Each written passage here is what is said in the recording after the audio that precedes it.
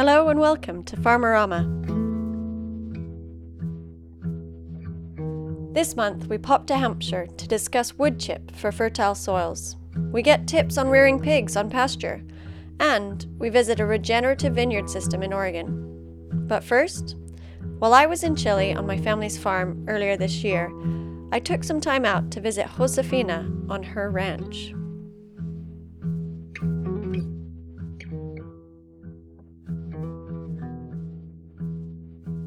My name is Josefina Correa, and we have 400 acres. 400? It's very big. Hectarea. 400 hectares. And I have bulls. I sell bulls and calf and cows and everything. I met Josefina on her farm in the Malay Valley, Chile.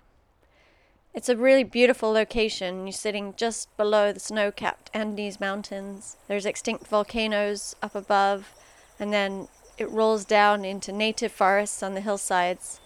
And Josefina's land is a ranch, so she has many cattle, and she rides around on her horse, herding the cattle daily. She told me about how she came to run the farm. I'm an art teacher, and I work for 40 years art teacher. I love to be art teacher. So when I finished my classes of art, the end of the week, I came here. I cry a lot. It was very difficult. Alone, it was very difficult. My husband didn't like it. Do what you want. But it was a good idea. Now, I evaluate, it was a good idea to taking care of this. Wow, so you were teaching art in the week, and then you came here on the weekends on your own and built the farm. Yes, my husband made classes in the university and made classes in another place. He was intellectual. He didn't like the farm. So he got a job in the Talca University, and I said, well, I'm going to try. I'm trying for 25 years, more or less. Josefina told me that it was thinking ahead to retirement that convinced her to fully take on the farm. She did not want to spend her retirement in Santiago, and though it was hard to begin with, now, at 76 years old, she says working on the farm keeps her young. But all along, she didn't want to do the work alone. Seeking support and community, she put a notice in the local veterinarian shop, a call out to other women, and that was the beginning of a group for women farmers. So I went to the veterinary shop and put a little paper. Are you lady? You work your farm? Call to this number. And now we are 30. We make some meeting once a month, and we change experience. Sometimes we change products. Sometimes we change friendships. It's no cierto. It's more or less like that. So the women who own the farms, what kind, are they all cattle farms? No. We have a lot, more or less some 5 cattle farms. That's fruit, plum, dry plum. They have a lot of. They have guinda, how do you say cereza? Cherries, and I have a lot of things. Queso, cheese, fresh cheese. Berry, a lot of berry. They have lecheria, how you say, milk? Milk.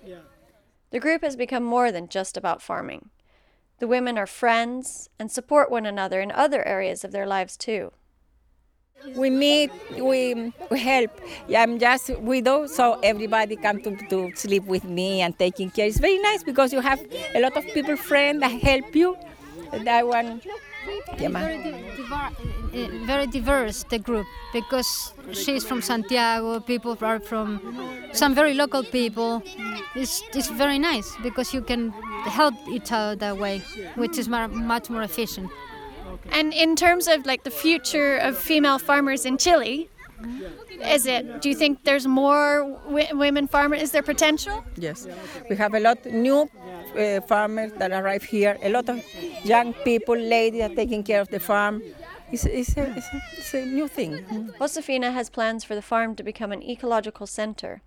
They already have children coming for summer schools, and she plans to grow food that's well adapted to harsher climates. The farm is definitely an important part of her family's future.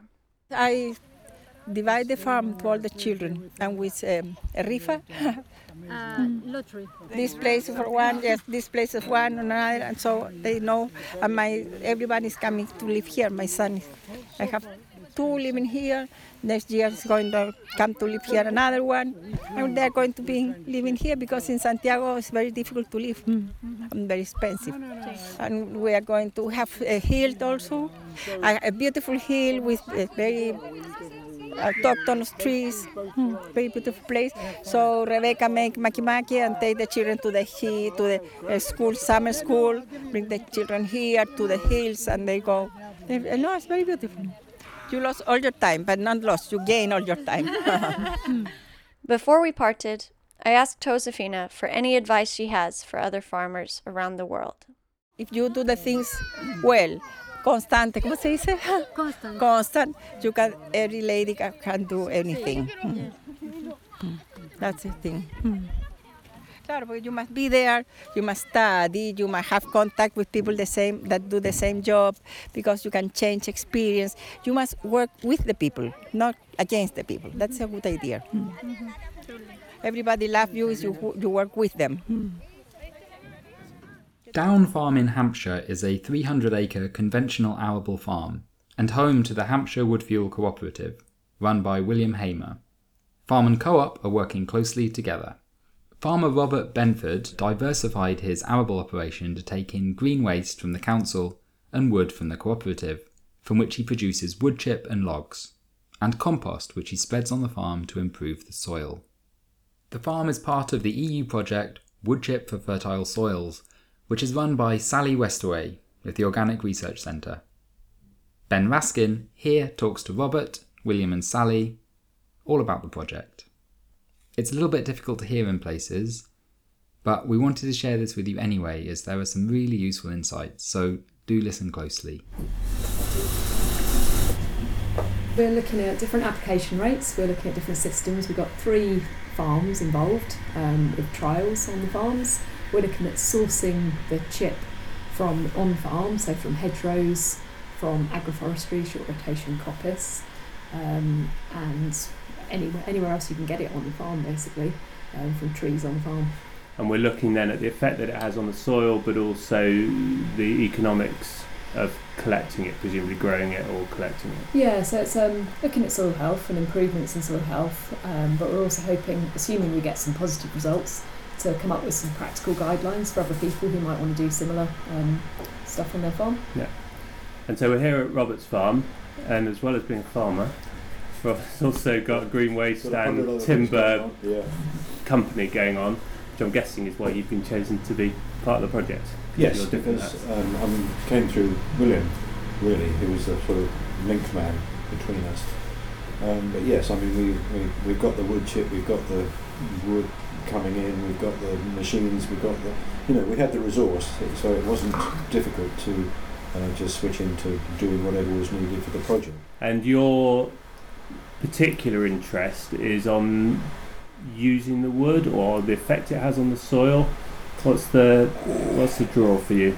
I think there wasn't really one. I mean, it's a further outlet for wood chip. Yeah.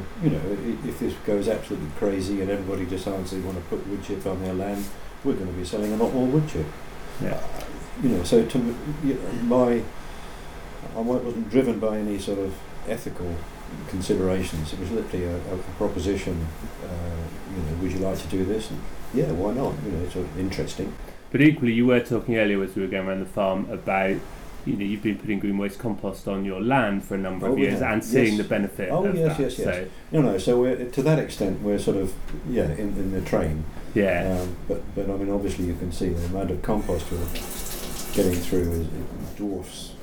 Yeah. Probably any likely application of wood chip. Yeah. And it's not that difficult, but you'd have to sort of set out to do it. I just ring up Sam, who's got the tree shear, and he comes out and does a shearing. Well, I think now there are lots of tree shears out there, so that's not difficult. So anyone could do that. And then the chipper, well, a lot of our own customers here have got little Timberwolf chippers, and you don't need a huge industrial chipper to produce chip from the Ramiel chip, because it's small diameter by definition. Yeah. It's not that you couldn't do it, but you sort of think, now, do I know anybody with a chipper? Do you know what I mean? And have I got the right kind of muck spreader? And it's that kind of inertia, I guess, for a man who hasn't considered it before. He'd have to figure out where he was going to get you could hire them. Yeah, but it's almost making it a bit easier for him to make those decisions. Just exactly that. Yeah. And I mean, I think the cost of spreading that wood chip was sort of 40 quid or something, minimal, wasn't it? Because it had that enormous FGS spreader in the field anyway, and it's just chuck a bucket in there and off we go. Bring it on, see what happens. And if you have to manage your hedges and you're coppicing your hedges, you've got to do something with the material that comes off them. So if you've got a grant, you've got your hedges at a state where they need that rejuvenation work, so they need that coppicing. So then you get a grant from the government, subsidy to coppice them. You've got to do something with the material. So either push it all up and burn it, which is what one of the contractors that we know in Suffolk who coppices hedges used to do. I mean, that would be the standard. Yeah. I'm sure my neighbour, 2 farms over, did just that. Pushed it up and burnt it. But of course, it's not much money in it, so it probably wouldn't have been worth sort of saying, I can take that, because by the time you've gone and got it, and done everything. So I think there's a sort of a bit of a hearts and minds. You'd have to want to do it, I think. Yeah. But if a bit of proper data justifying the benefits, and I think farmers in general do care about their soil, and we're seeing, I think, a new younger generation of farmer coming forward who is much more interested in the scientific aspects of it. Some of them are not. Some of them are just sort of same old. But some of the youngsters coming forward are really inquisitive, and I would say they're susceptible. Yeah, we've had quite a lot of interest in the project, definitely. Yeah.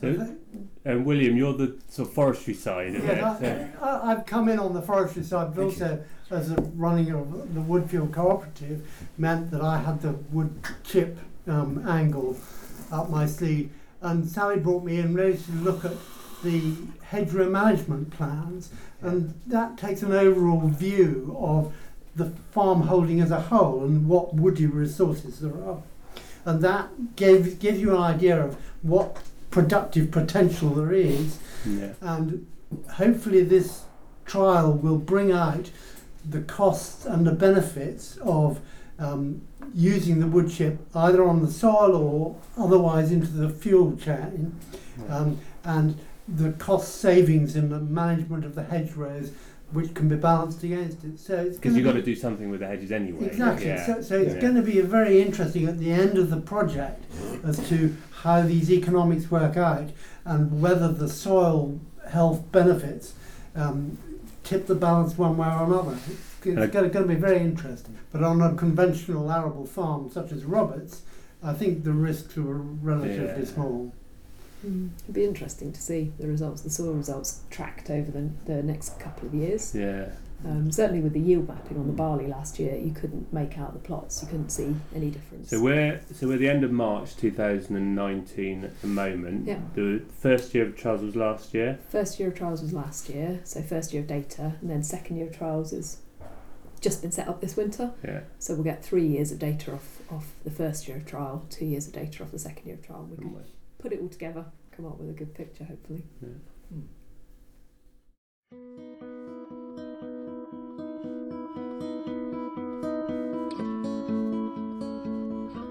Fred Price of Gothelny Farm in Somerset was on the show back in January, telling us about his journey from a chemical arable operation to something much more regenerative.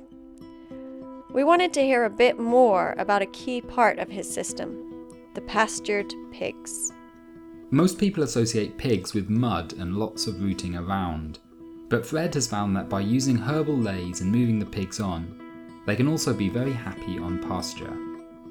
His aim on his farm is to build soil health, and the pigs are a brilliant way to do that, whilst ensuring the farm is financially and ecologically resilient.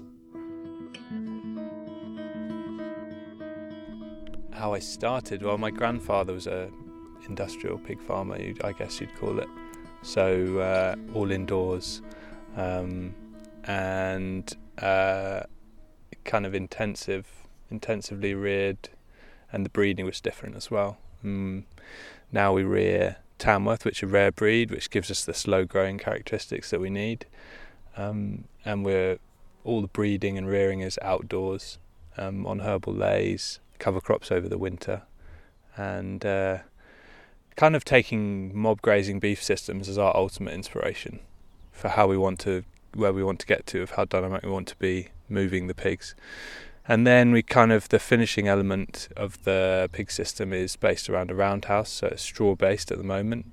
And we want to get to a point where, again, it's about managing it, so it's a weatherproof building when we need it to be, but then we can tap into outside areas and forages as and when it's appropriate. So delivering like smaller quantities of really high quality life and diet. But even when they're in the roundhouse on the straw, we want to be delivering them a forage-based diet. So that's, if you were to summarise the system as a whole, it's forage-based, or at least I think as much forage-based as I believe I can push a pig at this point in time with what we know. Can you tell me how you started to realise, or like what pastured pork or pastured pigs means and is, and how you started to realise that was possible? I guess a lot of people would say, oh, well, we put pigs outside on grass and they just root it all up. I guess I was interested in diversity of cropping, and so I was looking at herbal lays from a kind of arable farmer's perspective in what I wanted to do. Above ground reflected the diversity of life below ground. So we were looking at herbal lays, diverse species, cover crops, and the way that the pigs graze, particularly if you manage them properly, but just what species you put in front of them and at what time of year you're putting it in front of them, they will behave, they will graze. If you just leave them in one area all year, they'll graze first and then they'll start rooting out. But if you can move them and be more dynamic with how you operate, then they will graze. Can you tell me a little bit about exactly how your system works currently? So we have 3 groups of 8 sows, and they are on a 6-month cycle. So we wean at 2 months old, then there's a 4-month gestation, then they go back to pigs straight away. And they're all 2 months apart. So basically every 2 months we're weaning about 60, a batch of 60 weaners. And then from 2 months to 6 months, the weaners will stay outside. And then between 6 months old and 10 months old, they'll come into the roundhouse. And the weaners will be fed on a TMR diet. So we grow a lot of lucerne silage on the farm, and that forms about 55-60% of the TMR, which stands for total mixed ration. And then 30% rolled barley, which we grow on the farm, and 15% beans. And then there's a small mineral supplement. But that mineral supplement is the only thing we buy in on the farm. So the pigs is a nice, totally closed system, really. So. And what about some of them spend some time in forests? Yeah, well, we've got what I would have perceived dead areas before 10 years ago. And now they can be super high welfare areas for the pigs to use, particularly in the summer when grass growth is slower. So you've got more of the undergrowth and also the shading of all the trees for the pigs. So we use them as sporadically as we can, because I feel if you can use a small area of woodland for 2 months of the year and then let it regenerate for 10, you're getting a lot more out of your 2 months than you would if you used it for 6 months of the year.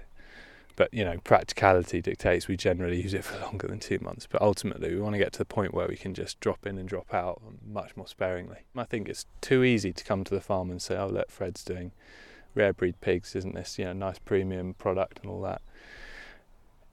The only reason we have pigs here on the farm, and the reason our pig system looks like it does, is to some extent to produce a quality pork product, but it's also to pay for the more progressive aspects of our farming system. Things like perennial crops, mixed species lays, cover crops over winter. I can now walk out onto those more progressive aspects to our system and be very happy that they're generating a £400 to £500 a hectare profit, in the same way that 5 or 6 years ago I would have had to go out into a tabletop wheat crop high input, milling wheat to find that kind of profit. So now we have a really regenerative system where the truly regenerative parts of it are actually the most profitable, and that's because of the pigs. And I think that's the kind of elephant in the room with regenerative farming is we all know the compelling biological case for pumping carbon in your soils and getting the biological system functioning for you. But if you don't make adjustments in how you run your business, it's very difficult to achieve that in a way that's sustainable both ecologically but also financially. And also, so for me, the pigs really offer that opportunity to set my farm gate price, know my yield, and also know my input costs, and decide how I want to grow those inputs.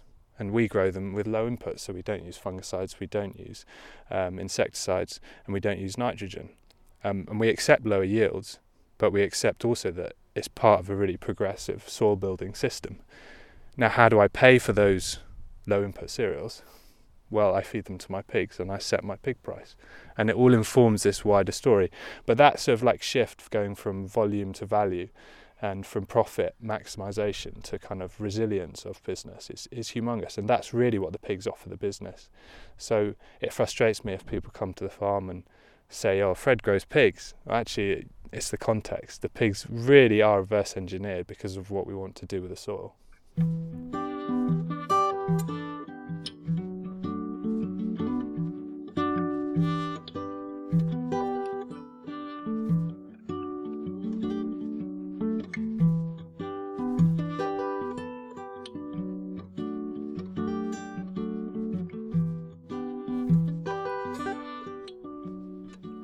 A few episodes ago, we heard from Dan Rinke and Kim Hamlin, who told us about their farming experiments at Art and Science in Oregon. Well, Dan also manages Johan Vineyards in the Willamette Valley. He's been there since 2007 and built up a system that goes far beyond just organic or biodynamic. He's developed a regenerative vineyard management system. We asked him to talk us through the different parts of his system. And here's a quick FYI. He talks about barrel compost quite a bit, which is something those in the biodynamic community may already know about. It's described as the medium where biodynamic preps meet biodynamic compost. And from what I can tell, it's basically compost with tiny amounts of other ingredients such as basalt and eggshells added in. So we'll start with fall. Just prior to harvest in the vineyard, we'll seed some cover crop if it needs to. We try to do minimal till or no-till farming situation, so we don't want to till our soils because we don't want to break up the microbiological ecosystem within the soil. Especially the hyphae. Every time you till, you break up the hyphae and you're basically killing your hyphal network. Also, at the same time, when you till your soils, you will burn up your organic matter and take away the food. The food quickly goes away for the microorganisms. When you're building long-lasting humus, you want a nice, slow, even burn of the organic matter or conversion of organic matter, not the fast, rapid conversion. So we're no-till, and I want to have a extremely diverse cropping system, cover crop that has multiple species, as many species as possible from a good percentage, 30 to 40% grasses, 20 to 30% legumes, and the rest being broadleaves, assorted broadleaves, and flowering plants.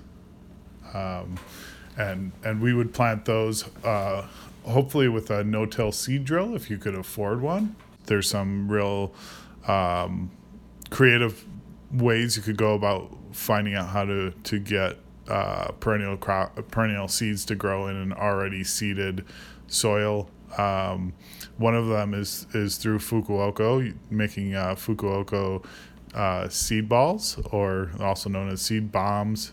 Basically, you take clay, a little bit of clay, a little bit of water. I prefer to add some mycorrhizae to that because I think this is a great way to get mycorrhizae into a perennial system without, especially if you didn't have the ability to inoculate your trees with mycorrhizae prior to planting. This is a great way to get mycorrhizae in the system. And you mix those all together with a little bit of water and create little seed balls.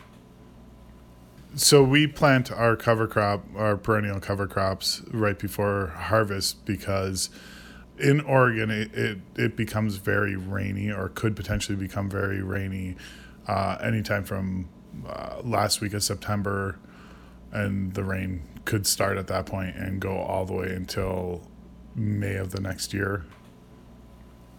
In winters, I apply several different compost teas. I find that here in Oregon, in our climate, we don't get extremely cold. Our temperatures are usually around 40 to 50 degrees Fahrenheit. And so I find that our soils are the most active during that time period when we have wet, moist soils. And so I think this is a great time to add biostimulants and then also biological inoculants. And I choose my biological inoculants through the biodynamic methods.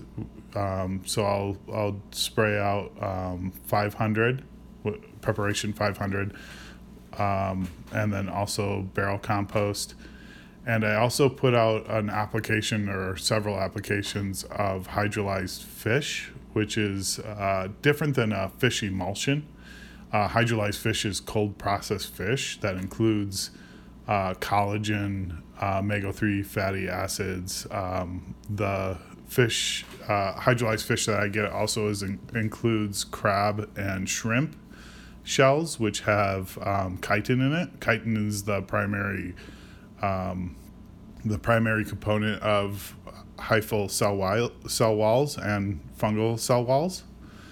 And this is basically a fungus food, and I spray it out there to help the hyphal network build in our soils. So next to coming into spring, I think one of the main things that we do is we have our prunings left over from our winter pruning of the vineyard. At that point in time, then we'll run a tractor through with a flail mower, and chip them up. So they're chipped up in place and left in the ground. So that then becomes food for the microbial community. I also then make another biodynamic preparation pass of the barrel compost. I think the barrel compost really helps break that down. And then also in combination with the fish, the hydrolyzed fish that we already put down, creates a real diverse microbial and strong microbial and fungal community that will then break those prunings down and make it available to the whole system. Got it. Another thing that we do in spring too is we prune the trees around the periphery of the vineyard and get those for hardwood cuttings, and we chip those, and I put those wood chips then into the compost pile again to feed the fungal communities, especially the saprophytic fungi. And in summer, I would say that one of our more ecological farming practices would include applying compost, and that is actually I guess could be a fall, but that's a post-harvest application of compost.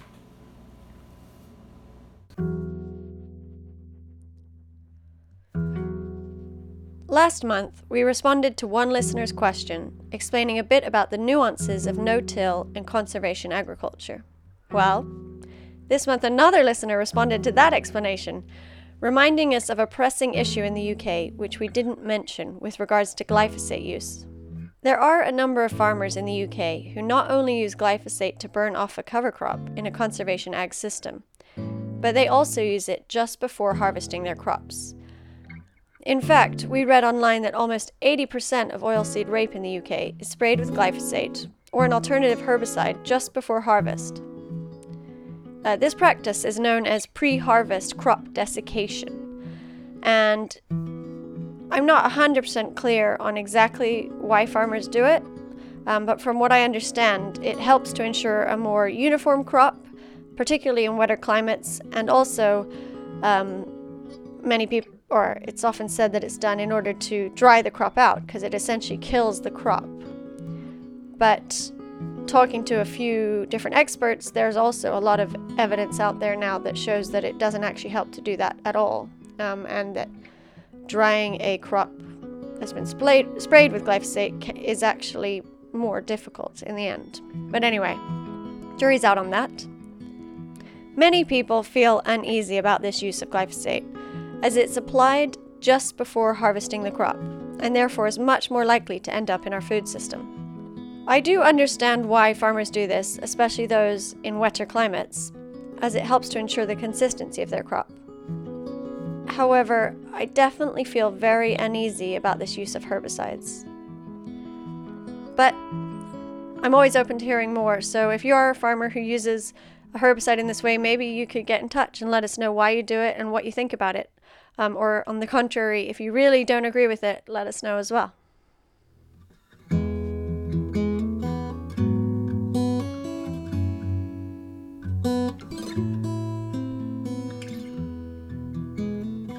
Thanks for listening to Farmerama this month and every month. Farmerama is made by Abby Rose, Katie Revel, and myself, Joe Barrett. This month we've had editing from Susie McCarthy, Louis Hudson, and Zach Eppe. Community support for the show comes from Hannah Sutherland, Annie Landless, Eliza Jenkins, and Olivia Oldham, and our theme music is by Owen Barrett.